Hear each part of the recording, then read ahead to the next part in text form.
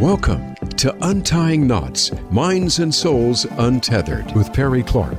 This program looks at mental health from unique perspectives and shows you how to manage your life by finding the knots that help you and stay away from the ones that could be a disadvantage. Now, here is your host, Perry Clark. Hello all, welcome back to Untying Knots, Minds and Souls Untethered. This is Perry Clark with you, licensed marriage and family therapist, and I want to welcome you to our last episode of June, which is part of this that we've been doing for Pride Month, which has had us off our normal cadence. So I want to start off with the classic that podcast is not a substitute for therapy. This is for entertainment and educational purposes, and I strongly recommend seeking out a therapist in your area to work on your unique issues. So today's guest, kind of a little interesting story about how this came to be. So a couple of years ago, my partner gave me for Christmas a book of poems. And it was a book called Original Kink. And I read through them and enjoyed them.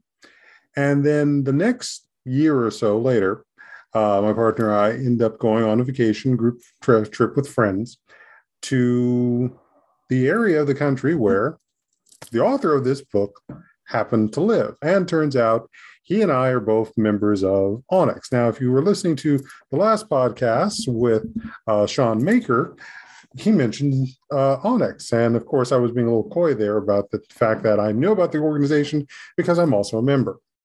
And so this book was written by one of our members. And so while we were there, I had brought the book just on the off chance I might run into them to be able to get them an autograph.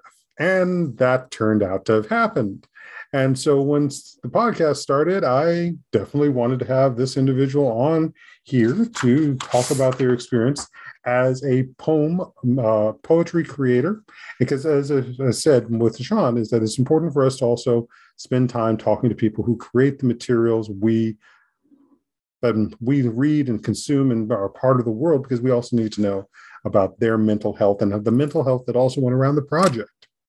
So today we're talking with the author of Original Kink, Jubi Arriola-Headley, who is a Blackqueer poet, storyteller, and author of the poetry collection Original Kink by sibling Rival Press. Jubi is the recipient of the 2021 Housatonic Book Award. I may have mispronounced that. Housatonic. Okay, thank you. He's a 2018 PEN, that's PEN, American Emerging Voice Fellow, holds an MFA in creative writing from the University of Miami, and has received support for his work from Yaddo, Millet Arts, the Fine Arts Work Center, and the Palm Beach Palm Beach Poetry Festival, Lamba Literary. I just seem to be tripping all over it today. And the Atlantic Center for the Arts. Jubi and his poems have been featured in Literary Hub, The Rumpus, the Bellato Poetry Journal, Nimrod, Southern Humanities Review, Washington Square Review, PBS NewsHour's Brief but Spectacular, and elsewhere. Jubi lives with his husband in South Florida on Tisquate and Seminole lands, and his work explores themes of masculinity, vulnerability, rage, tenderness, and joy. Jubi, welcome to Untying Knots. Thank you for having me. Thank you for being here and putting up for me being a bit of a fanboy, getting your autograph. Anytime. Any poet who has a fan, more than one, is quite a lucky poet. Yeah, hopefully we'll have some more after they hear about your work from here. So, as I ask every guest on the show, how did you get here? How did I come to poetry? My story, actually, in my opinion, or as I've shared it and compared it with other poets, is a little different. I didn't write poetry when I was 6 and 7 and 8. I don't think I liked poetry when I was 6, 7, or 8, and I didn't like it through high school. And it wasn't until college I came into contact with poetry that I really felt resonated with me. And I was lucky that through certain classes I took, specifically in African American studies, that I was introduced to Black poets like Gwendolyn Brooks and Sterling Brown and Hakeem Adabudi and others. And I really enjoyed that poetry. But again, I didn't do much with poetry until my 40s. I have always wanted to be a writer, but I never thought that it was meant for me. I was scared to pursue it. And so I'm somebody who's done a lot of writing in my professional life. In my professional life, I've worked with nonprofits in a consulting capacity for most of the past 10 years, especially. And I always wanted to do more. And we can get into my relationship with my father, and I bet you do with lots of your guests as well as clients. But suffice it to say, sometime about 10 years ago, between 8 and 10 years ago, 2013, 2014, I think it was, I woke up one day. This is the only way I can describe it. And I knew I needed to write a book about my father. And I can't tell you why that became a drive, but it felt as true to me as the sky is blue and the grass is green and I breathe air. Like, it wasn't a desire, it was a mandate. That's how it felt in my head. And I originally thought that I needed to write it in nonfiction. And like I said, I think of myself, I've written a lot in the nonprofit context, but creative nonfiction is very different than writing a press release or a report or a case study or a fundraising letter, which are the kinds of things I've done in the past. And my nonfiction is not bad. And I took classes and it was still not bad, but it wasn't sparking to me. And also I applied to some competitive programs to do workshops with people I would love to study with. And I wasn't really getting any traction there. You know, I got very kind rejections. And a poet I know said, you should just take a class in poetry. And I thought, why? And they said, just do it. They didn't give me any explanation. And I thought, odd, but okay, there's a poetry class coming up. And the poetry class was with a person named Jen Becker. And it was called Poetry Boot Camp. And it was offered by a local organization here in Florida called Reading Queer. And I took that 2-day boot camp, as they called it, and loved it in a way that I completely did not expect to. And the book went on the back shelf for a moment because I thought I need to do everything I can to learn more about poetry and how to write poetry. So I ran up my credit cards flying around the country and signing up for online versions of poetry classes. And poets, the few poets I knew, I would share what I wrote with them. And the very first poetry I wrote, I am sure, was not good. And I am just blessed that the people that I shared it with didn't say, oh, please don't. They said, keep going. They didn't say it was amazing. They said, keep going. They encouraged me. And so for 2 or 3 years, 3 or 4 years, I just kept literally, if a poetry class came up, especially if it was a poet that I had read and thought wrote amazing poetry, I would sign up for that class. And I just got real excited by it. And 2017 was a transformational year for me because there's an organization called VONA that runs writing workshops for people of color.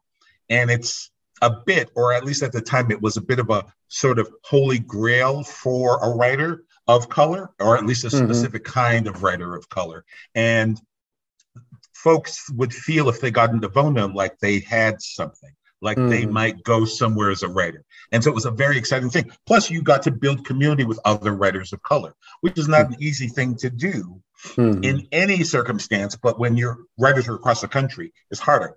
And I submitted poetry, and a poet I love named Willie Perdomo was the workshop leader. And he read my application and he said I was one of 10 people he was accepting to that workshop. And I met, and I'm still friends with, 9 other brilliant, amazing poets who were there, and me feeling like a fish out of water, like, oh my God, I was suffering from a great case of imposter syndrome. Like, they're going to find out that I was a fluke and I have no talent. But luckily, again, they were very generous and I learned so much. And Willie was such an amazing teacher and motivator. And I consider him a mentor. Not that we communicate regularly, but just somebody I look up to who sets a model of being a good and responsible and engaged literary citizen, as well as brilliant poet, that I like to follow. So things just started happening at a much advanced speed after that. Shortly after that, one of the poets in that workshop told me about something called the PEN America Emerging Voices Fellowship. And that's run by an organization called PEN America. Their headquarters are in New York City. And their mission, quite literally, is around the world to advocate for freedom of speech and freedom of expression. So they do things like advocate for poets imprisoned in countries where freedom of expression, at least until recently, because we could talk about what's going on in Florida and Texas regarding silencing not only poets, but by virtue of the writings they are trying to ban, silencing students as well and teachers. But they told me about this fellowship, and the idea of this fellowship was to professionalize emerging writers, not just poets, but writers broadly. And so they introduce you to other writers, and they coach you on your writing, and they coach you on reading your writing, engaging with audiences. So it's this whole sort of professionalization track that schools, MFA programs, Master of Fine Arts and Creative Writing programs, don't typically give students. When you're in an MFA program, you learn about writing. You learn about other poets' writing. You don't necessarily learn how to get a book published. This fellowship did that. And I was just, I don't know, I guess I was, some combination of talent and luck got me to be out of a couple of hundred people who applied, one of 5 writers who was accepted. And that was just transformational. I got so much writing done there. I learned about the publication process. And my poetry community expanded so much. And after that, I actually applied to graduate school, got in there. And while I was in graduate school, worked more and more on my writing and realized through year 1 of my 2-year program that I had basically the bones of a manuscript. So in poetry, there are a few ways to get published. The most common way people get published is not like how fiction or nonfiction gets published. In fiction and nonfiction, you solicit an agent, and the agent then puts you out there in the world and tries to get you a deal. In poetry, poetry doesn't generate income. So there are agents in a certain sense after you've become established to help you get opportunities. But most poets get published by submitting work directly to publishers, tiny publishers of poetry, or these various poetry contests that existed. So I picked about 20 over the course of 6 to 8 months to submit my manuscript to. And one of them, Sibling Rivalry Press, said, "We'd love to publish you." And they did. And everything since then has been kind of gravy. One of the things they don't tell you when you publish a collection of poems is that you will have as much fun talking to people about the work. You know, people like the Perry Clarks of the world reaching out to you and going, "Hey, I'd like to talk to you about your poetry," as you did writing it. And so I arrive at this place where I have this collection of poems in the world, and the introvert in me now feels like I have a reason to be in the room. And so people have a reason to talk to me, and I get to talk about not only my poetry, but the work of other poets, poets who are long established, poets who are coming up that I know and love, and just poetry in general and what poetry can do. That's kind of my story. So you covered a lot of ground there, my friend. You covered a lot of ground, and some definite pieces. I want to go back and spotlight talk on it, but that's also one of those, again, what you've just said, like you said, the MFA program teaches about writing, not about how to get published. Exactly. And that's something that, fundamentally, a lot of us fail to get in our programs. I mean, even as a therapist, none of our schools taught us about how to do marketing, how to run a business, what to do with all of those things of what it means not to basically be in an agency. Right. So we have to go and get the supplemental education around that. Exactly. some of the things that you hit on so much about your experience was one, which I think for so many of us is the poetry we're exposed to in like middle school and high school is definitely not designed to connect with so many of us. If it's not feeling ancient, how many of us remember trying to write an iambic pentameter? Right. Nope. Right. No, thank you. Right. So, in high school, I was exposed to the old white men's school of poetry. And it wasn't until college I found out there was more. So, yeah. Exactly. So even Langston Hughes and the aspect of where are we getting into writing that is also talking much more about our experiences, which aren't always going to match with, say, Emily Dickinson's talking about depression. We're going to talk about depression so much differently than she is. And that aspect of how is that cutting us off from ability to communicate. And I think that's one of the beauties that you, in your experience that you outlined, how you found a way to communicate some experiences that are just more, that touch much more about our experiences as men of color, men of gender fluidity as well. Right, exactly. So let's go with that aspect of, you said that there came a point where you knew you had to write something about your father, whether it was going to be nonfiction, fiction, or in this case, poetry. So how did that come about?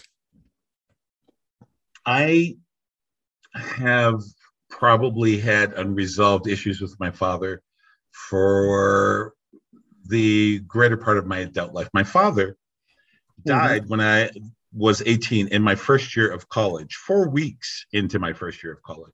He had colorectal cancer.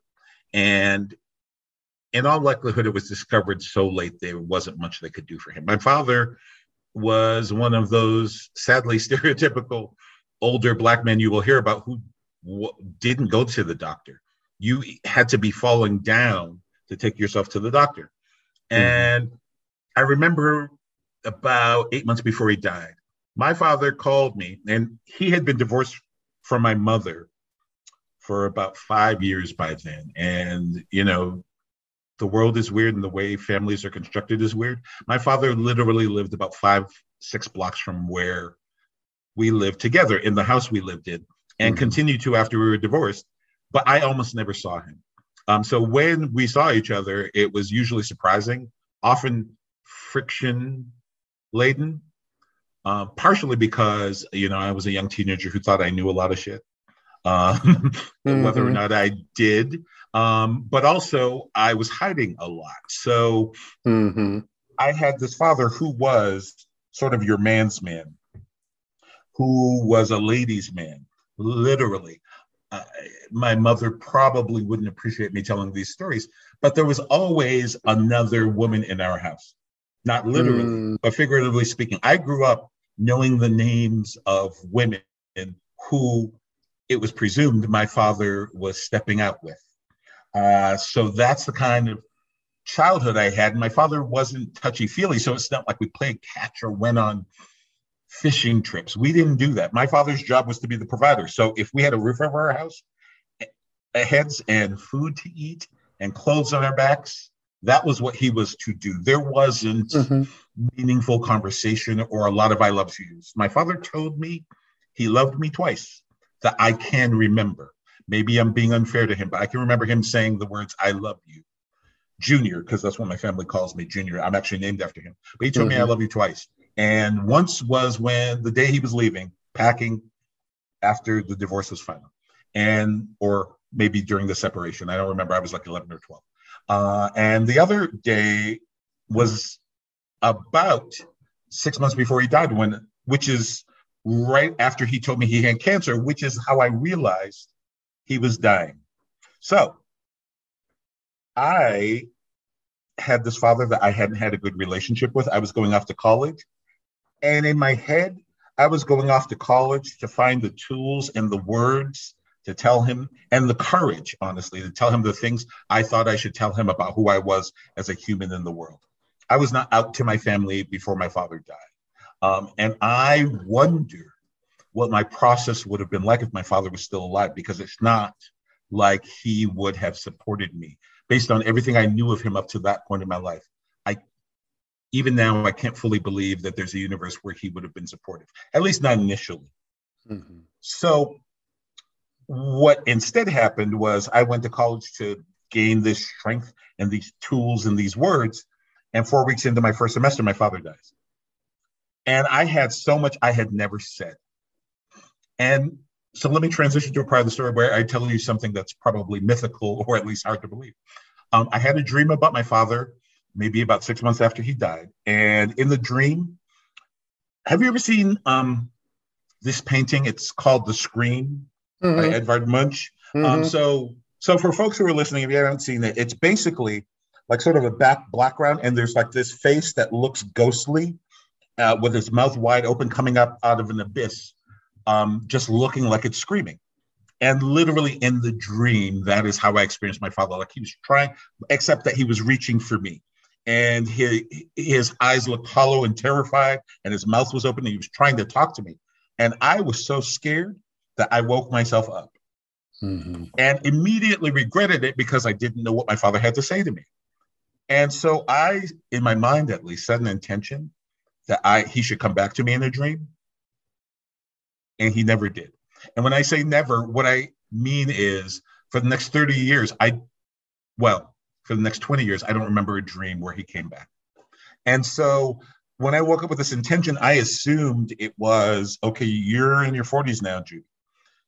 You're ready to have the conversation. You can't have it with him, but you still don't have closure. You're ready to have all the conversations about who you are in the world that you never got to have with him. And so I think that's where the book came from. My need to work out some issues, some things, or at least put them on paper, where I wanted to say some things about my relationship with him, not necessarily to anybody, because if you ask a lot of poets, we don't write with a specific audience in mind always. We might write a poem with an idea of we're talking to someone, but we're not reaching out to specific types of readers. So most of the time, I feel like I'm writing to my younger self. And that's kind of the take I have when I approach writing a poem. Not always, but very, very often. Sometimes because I feel maybe based on my history, maybe based on how I viewed my relationship between my father and my mother, I sometimes feel like I'm writing to a certain group of Black women. But all of that said, I think that's where the book came from. I felt a real need to work through some issues and put them on paper. And I had gained this tool of poetry, which let me write these things in a certain way that felt very accessible to me. So it was kind of my own work. I don't really think of it as doing therapy. I think of it as creative writing. But I will admit that it had some absolute emotional benefit for me to do the work of putting some of my emotions and feelings and stories into this collection. Beautifully put, which in many ways is why we as therapists will use creative writing as a method for helping with processing of experiences. And it's most especially poetry. And I want to give out a shout out to my teacher who sort of converted my sense as well around enjoying poetry, to John Fox of the Poetic Medicine organization, about how we find that way to process the information and be able to have those experiences. As you said, this work of art is a way of you processing your conversations with your dad and ultimately also towards the women too in your life. Yeah. There are many ways that is probably more therapeutic and probably knock some time off not having to sit on one of our couches for you to get through that. And it's something that everyone is capable of doing. Doesn't necessarily mean it ends up in an anthology form, but even if it's just written for oneself, that is something that's there. That seems right. Yeah. And I think that's also one of the critical things too about going back to what I was saying about this creators and how the mental health standpoint, your creation of this was a way of working around for your mental health as well. And that's something and that's something that doesn't always get acknowledged and appreciated, let alone normalized in our culture, that what we're creating is also a way of helping our mental health. Right. All right.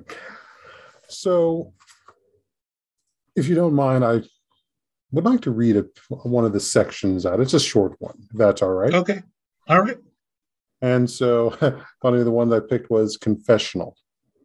Okay.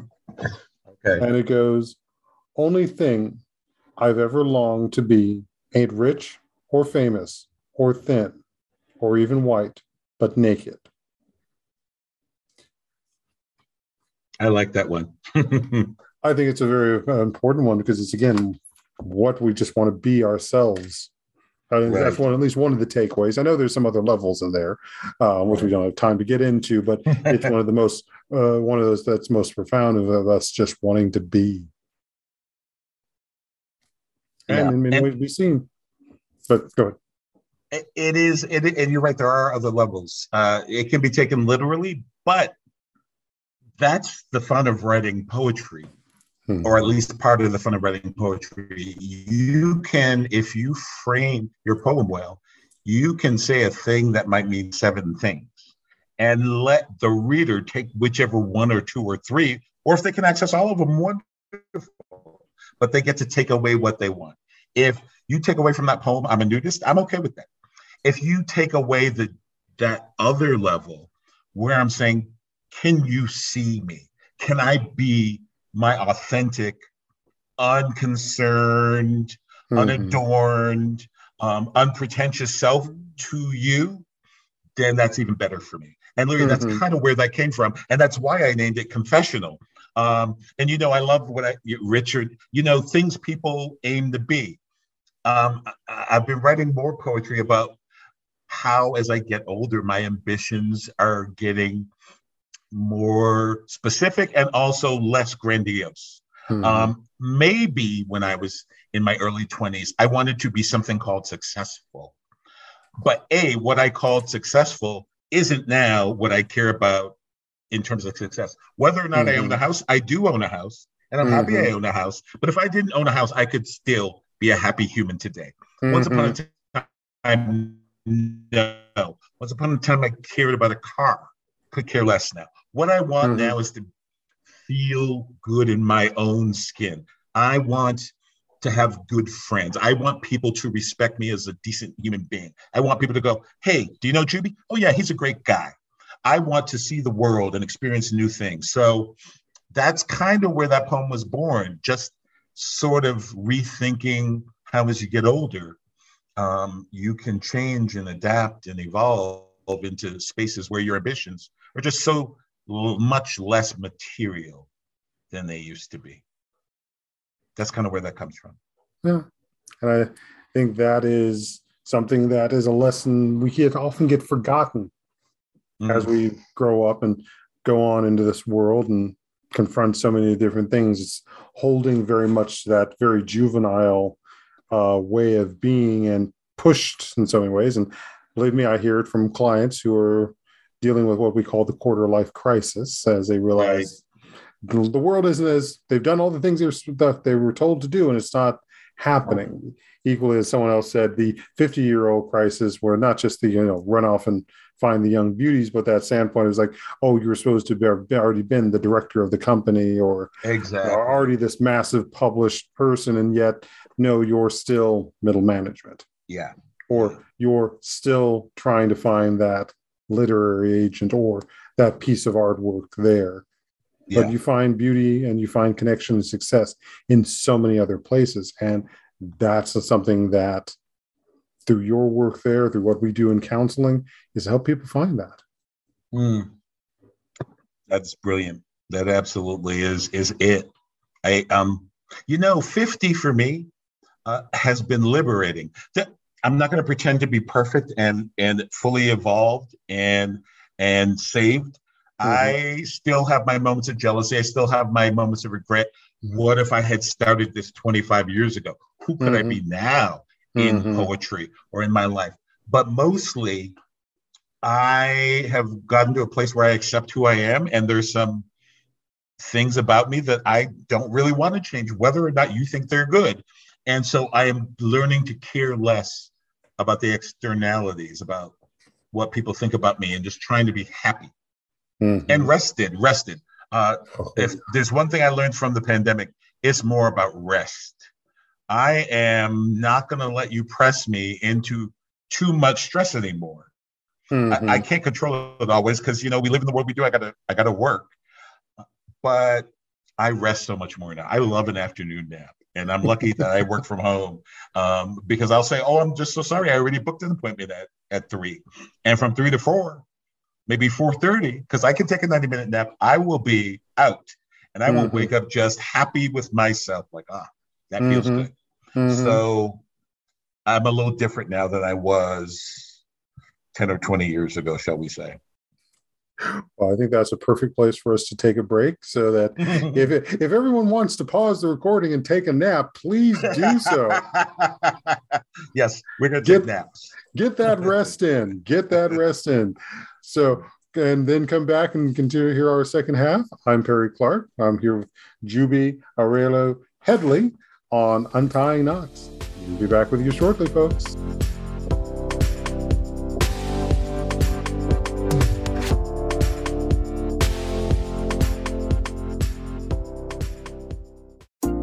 Our lives and the world around us can get messy and frustrating.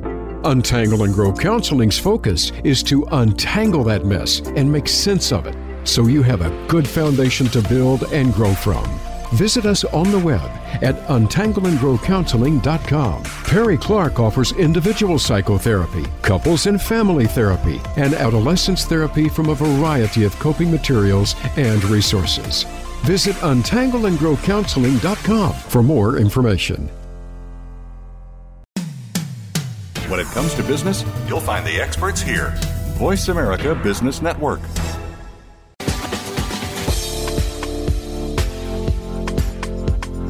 You are listening to Untying Knots, Minds and Souls Untethered.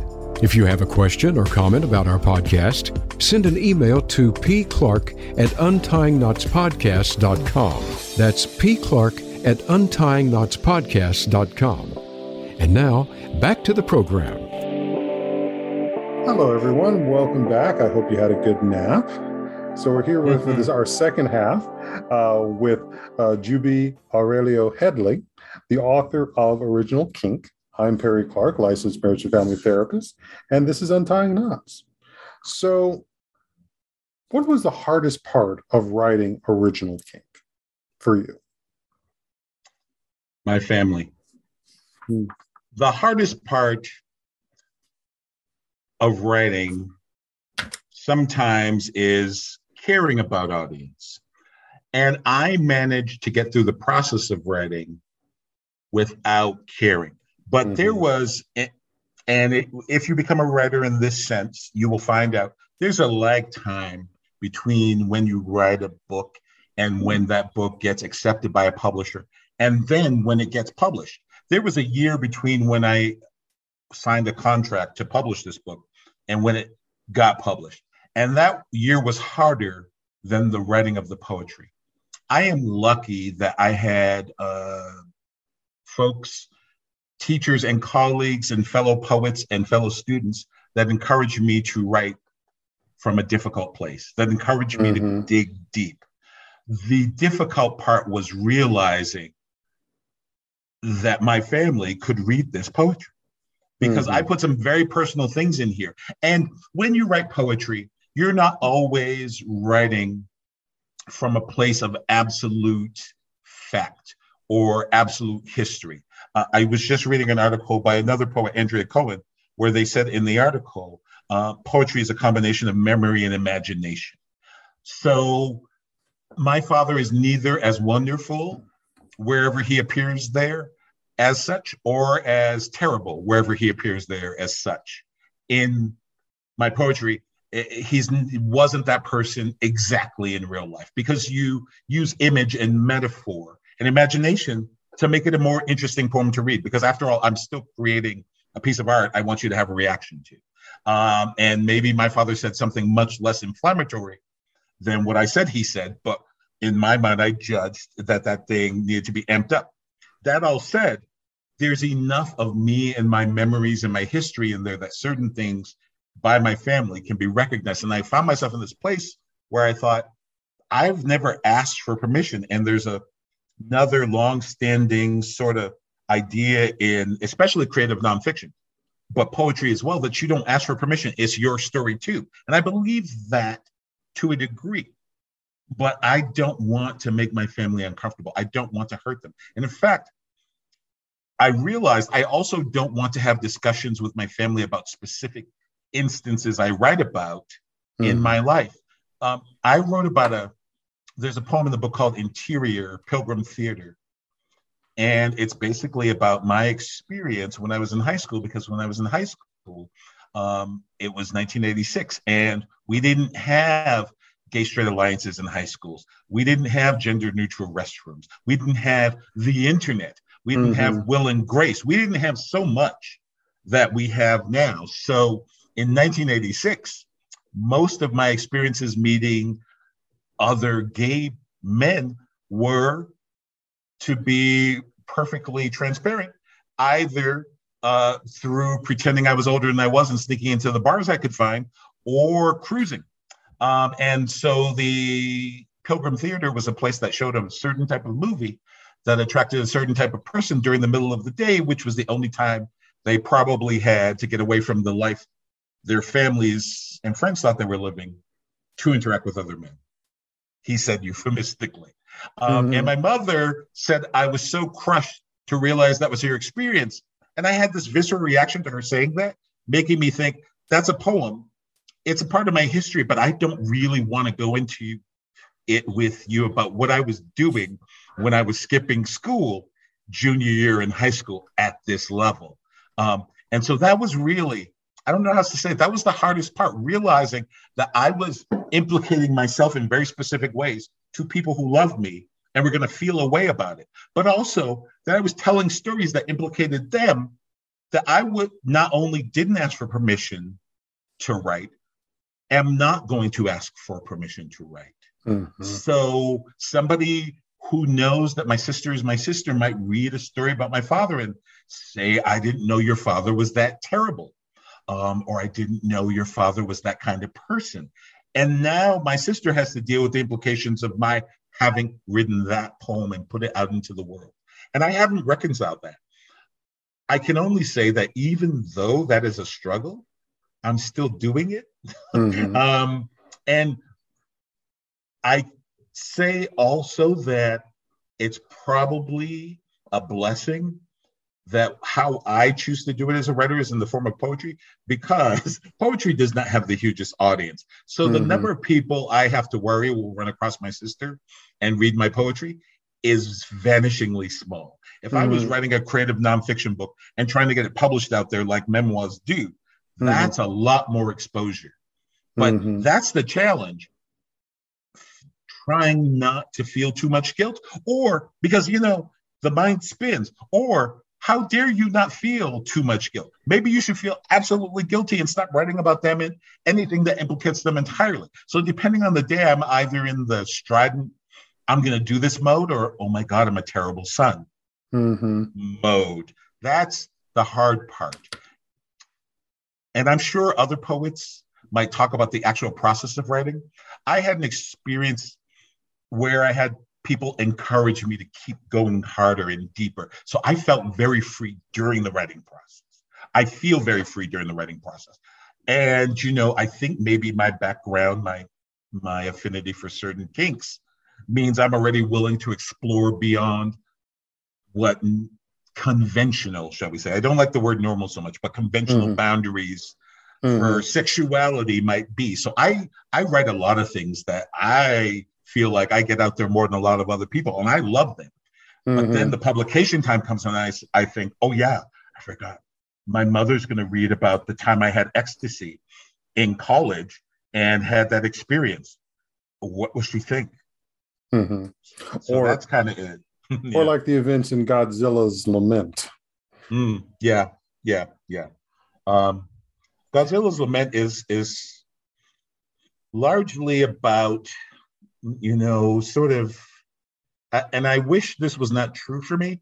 I want to be a better bear, and you can decide whether or not we should explain to your audience what a bear is. But I have body issues. I want to pretend I don't, but I constantly do. I feel fat lots of days, and some days I'm brilliant on that. And other days I'm like, you loaf. Your center of gravity is somewhere around the Earth's core. You can't stand up. Look at you in that mirror. Or you've outgrown yet another pair of pants. Or this used to fit you. Or I'm trying to buy new clothes. Oh, wow, look how many sizes bigger. It's real. It's a struggle. I want to not have that struggle, but I do. And especially when we're trying to buy leather. Oh, Lord. Oh, Chaps around my thighs. It takes a very specific measurement. So custom leather is sometimes necessary. And extremely expensive. And for those that are not familiar with what bears are, it is used basically a sort of labeling that we use in the LGBT community for those of us that are larger framed, usually hairy, but usually it is the larger framed. Now, for those of us of the BIPOC community, we are also embracing the word thick as a way of describing who we are, as opposed to being bears. So there is that standpoint too. And I think that also very much speaks into, which I guess got to also say, whoever your cover model was for Original Kink is just also a treat in that standpoint of, someone call him a muscle bear, someone would call him muscle. Either way, he's thick, and love the locks he's got. I called my book Original Kink because as you read the poems, I play on the sense of kink in multiple ways. Because like all poets, I am pretty sure this is universally true of anyone who calls them a poet. We love levels. So I want you to read the word naked and think about it on 5 levels. Kink as sexual exploration and play, but also kink as in black hair, kink as in rope in certain places, kink literally as in challenges in the universe. So I found that model on Instagram. I was going through Instagram because a few other poets told me the way I found cover art was I looked on Instagram for artists and came across somebody I loved. So I didn't know what I was going to do. I was just waiting for something to hit me. I just was trying to find all the Black artists. And I should point out, the person who took this photo, Andrew Marshall, is a white gay man, but the model considers himself that man's collaborator. Because I did reach out to the model to make sure he was okay with his image being used this way, and he loves it. And all he asked of me was I send him many copies of the book, which I have done. But I scrolled and I scrolled and I found another piece of art that was a literal artwork more than, as in it was a painting, and I loved it. And so I was going to send that to my publisher. And then I kept scrolling and I saw this and I said, oh my God, this is a Black man who is thick, like you say, and just buff and sexy in the most suggestive pose possible. And he's got locks, and there's gray in the locks. Because I was about to also bring that too. I might have body issues, but I am so secure in my age. I feel like I just keep getting better in that sense. So I was like, I get to bring up an older, sexy Black man and put them on the cover of my book. And the other thing that happened was I remembered Essex Hemphill's book, Ceremonies. And that's a book of poetry that came out in the 90s. I don't remember exactly what year, but before he died in 1994 of AIDS. And he was a brilliant poet and activist from back in the day when you and I probably were in our late teens, early 20s. And he is in Tongues Untied. As a matter of fact, he's seminal to Tongues Untied. He was a collaborator with Marlon Riggs, who is the director and producer. So he is like, for us being Black gay men, he's sort of an icon. And I thought, oh my God, if I do this kind of cover, because on his cover, he has a man sort of who is also naked, also defined, also has locks, sort of with arms upraised in a gesture of like celebration or offering. And I thought this cover can sort of be an homage to that cover. Look how many things I can do if I get this artist to agree to let me use this image on my cover. So I was just like, literally, I showed my husband both pieces of art, the painting and this, and he was like, I don't even understand how there's a contest. And I sent it to my publisher, who is another gay man, and I sent him both and he said, absolutely the first one, and the first one being what ended up on there. There wasn't anybody in the universe who didn't say, oh my God, that is absolutely the right cover for your Jubi's poetry. So it was like, just, I feel blessed. I don't know if the universe sent it to me or what, but Well, I was just happy about it. Well, and if I was to take it a different standpoint, there is a classic work of art called the Nine Ages of Woman, or Nine Faces of Woman, something like that, which shows women in various stages of life development and sensuality and so forth. And I see that also in this piece here. He is, like you said, point out the multiple different ways that are being represented here in sexuality, identity, as well as essentially our Blackness. Right. I like revel in the Blackness of that particular photo. It felt so celebratory. It felt so uplifting. It felt so unapologetic and unashamed. All the things I aspire to be in the world. I was like, are encapsulated in this photo. Sexy, older, unapologetic, unashamed, proud, prideful, blackety black. I was just, so yeah. I'm almost as proud of that photo as I am of my poetry, believe it or not. Well, they go well together. Thank you. So what else are you focusing on now as you move onward from this work and the next pieces or next work that's coming out there? Yeah. We talked about rest before the break. I had what I can only term, and I have done some reading on it. I had a panic attack about 2 weeks after George Floyd. One day I read something else about what was happening, and I started hyperventilating. I could not catch my breath. I could not breathe. And the irony or the symbolism of that was not lost on me in the moment, but literally, I was terrified. I didn't know what was happening. I was like, why is this happening to me? And I know intellectually, in retrospect, that I should have been able to identify it as a panic attack because I've heard about it. But in the moment, I just thought I was losing my mind. I took like an hour walk, just trying to breathe. It didn't work. I laid down, and that didn't work. I took another walk, and then finally I came back and said, okay, just take deep breaths and try to breathe. And I did that for like a half hour, and somehow that led to sleep, which I did as people around me, because I wasn't in the house alone, told me later, I did for like 4 hours in the middle of the afternoon. I like went to sleep finally around 5, and I woke up like at 9:30, 10. And that left me in a place where I felt like rest became this very profound thing. But it's not defined only in terms of sleep. It's defined as in you've got to not let the world burden you in certain ways anymore. You've got to be free of certain shackles, for lack of a better word. And as I started to free myself of the concerns and started to say, I can't let y'all have but so much of me, I started to think about going beyond just rest and thinking, okay, how do I gain joy and pleasure in the world, and specifically pleasure? Some people think, it seems to me, of pleasure is, in a negative sense, as less meaningful than joy. And I don't know that that is true. I have started to think of pleasure as something that we should all seek out, because the experience of pleasure, whether or not it lasts forever, the memory of it is something, as well as the experience of it, that uplifts us and is a good in and of itself to seek out. So I've started writing a lot of poems about pleasure, which has me writing a lot more about sex, but also has me writing a lot more about food and other types of things that bring me joy. One of the things I'm really excited about, I do this at certain points in original Kink, but I'm exploring it a lot more. I'm starting to write a lot more humor into my poetry. I love a good joke. And sometimes I just let the joke stand as the poem and you end on a laugh. But other times I follow some of the great jokesters of the world, and that joke has some weight to it. If I could be Richard Pryor, I would be.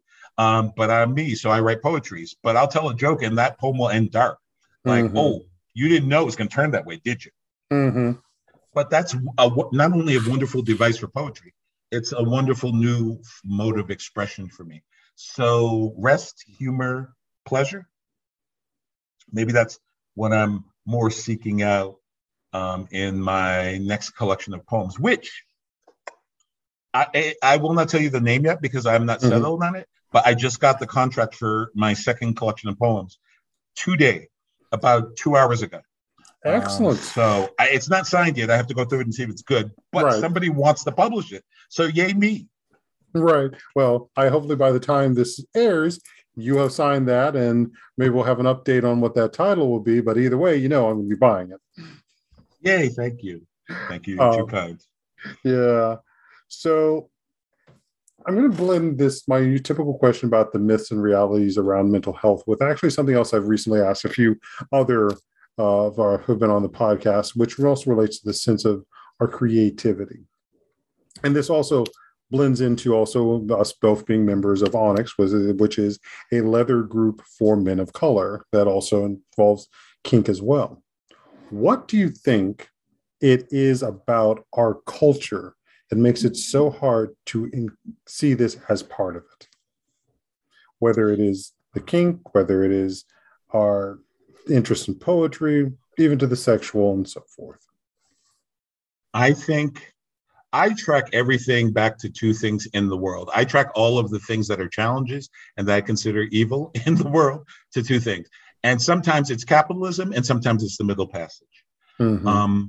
In this case, maybe both, but I will say this. I really think that because of the legacies of how Black folks, particularly in this country, have had to live, so many of us grew up with the notion that we can't be anything other than the model of whatever is established as appropriate and propriety in the world. So that if there's any deviation from that, we risk fracturing this very fragile sort of understanding. And it comes a lot from, I think, this internalization of the experiences we had. We may not even know it, I think, but we act like we deserve them. So, we're talking about kink, but also for some people, I know for me at times, would you question why you got stopped by the police? What could I have done differently? It's almost like women and sexual assault. There's this propensity to say, well, what were you wearing? What could you have done differently? Like it's the woman's responsibility to not be assaulted as opposed to the man's responsibility to not assault, or the other person's responsibility to not assault. I think we end up in this situation where we have this notion of we have to carry ourselves in such a very specific way through the world. Anything that deviates from that is a problem. But also sort of going back to what we were just talking about, there is this demonization of pleasure as something temporary and fleeting, and that's probably partially, maybe mostly biblical. Mm-hmm. If we are doing something called pleasure, which kink, at least in one way, can be defined as a seeking of pleasure, a pushing yourself beyond boundaries, that's indulgent, people think. That's so selfish. That's internally focused as opposed to thinking about something other than yourself. The kinds of things that we end up exploring in the kink world are things that people just can't get comfortable with, I think a lot because they don't want to put that kind of focus on themselves and really think about what am I really trying to seek out in the world? What are the boundaries I'm willing to accept? What do I want to push beyond? And leather is entirely, in some ways, and kink, they are about those things. There are worlds we haven't explored that might be exciting to us. And what happens if we explore them? Do we gain new insights? Do we become more enlightened people? Do we get a moment of pleasure? Is that allowable? Am I allowed to say I like to get spanked, but also to spank? Is any of that something that I could say that, just out in the world that half the world would be like, ew. Mm-hmm. But have they explored it? So, like I said, I don't even know if I made sense, but I think a lot of it is really that sense we've got to carry ourselves in a certain way, especially as Black folks, because we can't deviate from a path that keeps us safe and keeps us above reproach, because the world stays in the criminalization mode when it relates to us. And so we can't afford to invite that in. Mm-hmm. And not that we have to get too deep into it. We're right now recording this about mid-April, and at this point, the world has been dealing with a lot of everything that happened with the Oscars and the slap. I was waiting for you to say the slap. The slap, Yes. yeah. And how much that fits into so many of the responses, because they're, again, not going to get involved in any of the talk around that, but how much that influences this sense of you, and not whether it's just our interest in kink, leather, and BDSM, but even to the aspect of creating poetry, loving science fiction, loving fantasy, being a geek about these things. And in many ways, mental health wise, to have these things is to be healthy. Yes. Doesn't mean you're getting all of them, but as long as you got parts of it that make you happy, you are living. And hear you. There are those who prefer the idea that we always have to be in suffering. Right. We've got to break out of that. And that's part of rest. There is this wonderful person, they're probably on everywhere, Twitter, all the social media, but I follow them on Instagram. It's called the Nat Ministry. And it's a woman who lives in Atlanta who's gotten a master's in divinity. And she talks about rest as liberation. And I think that is a way to frame what you're talking about. We've got to allow ourselves to deserve the things that should be inherent rights. We've got to reframe how we think about these things. We are owed pleasure. We are owed rest. And this is where capitalism comes in. I am not going to let a production-oriented mentality keep me grinding to the point where I'm exhausted and stressed. I'm going to be healthy to the extent I can be, the ways I know how. And one of those is I've got to be mentally just chill. I like being mentally chill. It's easier. I've been the anxious guy. I know how to do that very well. I don't want to be, so I'm working against that constantly. And rest is part of that. Seeking pleasure is part of that. I think it's funny you mentioned the slap. Part of what bothered me is there were so many different reactions to that. You said it. We're not going to get into them. And very few of the reactions were, how does that make Jada feel? But also, here's another one. Will Smith is a person who has spent his entire career cultivating the Black white American. Maybe you reject that, but what I really mean by it is he has tried to be the most popular person in the room as much as he can. He wants to be universal. That's his goal. That is not the artist's goal almost ever. We're trying to be us. But he has tried to be literally universal. Like, I want everybody to like me. He has spent millions of dollars cultivating an image. Think about what kind of psychic break it took for him to get to the moment where, in arguably the biggest moment of his life, he walked up to a stage and slapped another Black man. He's literally the person I would think of if you said, who has the most carefully cultivated image? And he had a complete break, something that everybody who probably knows him thinks is entirely out of character, and he did in front of a billion people. So he needs you, or you. He's got to do some serious work because he's broken a little bit. That's kind of how I see that. Well, I also think about what happened with Michael P. Jordan when he was playing Killmonger in Black Panther. Right. And the aspect of, as he said afterward, he had to do therapy to break out of the method character that he was in. One question we may want to wonder is, was there a moment where Will was still in King Richard? That's fascinating, and I had not at all thought of it, but I hear you. Was that King Richard still playing him in that moment? Which is also the dangers that someone calls acting. Equally, there is one other element that and I also noticed in this is speaking about Chris Rock, is everyone seems to have forgotten about he's also not dyslexic, he's also autistic. I don't think I knew that. It's one of the things that has come out in the last few years about the fact that he is autistic. He's on the spectrum. He has been masking his autism for quite a while. Wow. Okay, you're dropping some knowledge here. I did not know that. Which he, like the other comedian Hannah Gatsby, and I really suggest watching her Nanette special on Netflix, means that social cues are going to be handled differently. And if people were laughing at the joke in its rehearsal and its crafting stage, that cueing that this might not be a good place to have that joke wasn't going to show up, not to mention the trauma Chris is also going through from getting Right. So we have two Black men who have been hurt. Right. So there's so much there to be working on. And how are we normalizing the idea of them getting help? Thank you. Versus, they both. Yeah, they both need it. Jada needs it. All of them need it versus the vilification. Right. Amen. Absolutely. That's the thing. Yes, you said it.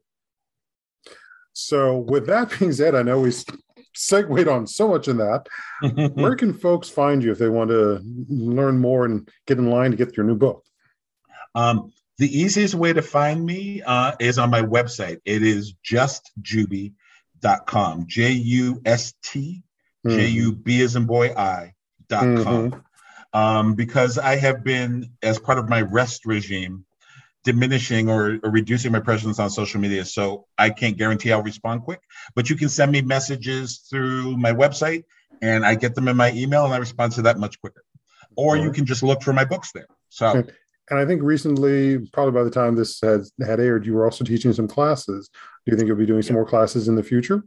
I hope so. It was a really wonderful experience. I was lucky, maybe. I had very generous students. I really enjoyed it. So I'm hoping to end up in conversations to teach a couple more classes, one at a time probably, but in the fall and spring of next year. Yes, absolutely. So in a way, you got to return the favor of that you had earlier on by continuing to teach. That is a beautiful way to look at that. Thank you for that. Yes. So symmetry in it all. Right. So if you don't mind, I'm going to wrap us up by reading Godzilla's Lament as we go forward out. Or would you have a different one that you'd suggest? No. Go with that. That is wonderful. So we're going to go and close with that. And this is Perry Clark, licensed marriage and family therapist here on Untying Knots. And believe me, there's also metaphor and levels with untying knots and so many things. Here with Jubi, Arriola-Headley, author of Original Kink. And this is Godzilla's Lament. What would it feel like if I loved this body? Really loved it. Like these fat folds were swaddling? Like I had ballerina's feet without the gnarl? Like I'd earned the right to take this much space? Like I was a beacon, a craze, and a flocked and float to me. Flies to honey, maggots to rotten flesh. Like I wasn't worried about death, wasn't prey, wasn't an aftermath, like I was a monster. Jubi, thank you for being here. Thank you for writing these pieces and letting me read that. Thank you so much for reading it and for inviting me and for seeing me. Indubitably. So tune in next time, folks, and I hope you've had a good Pride Month. Be well.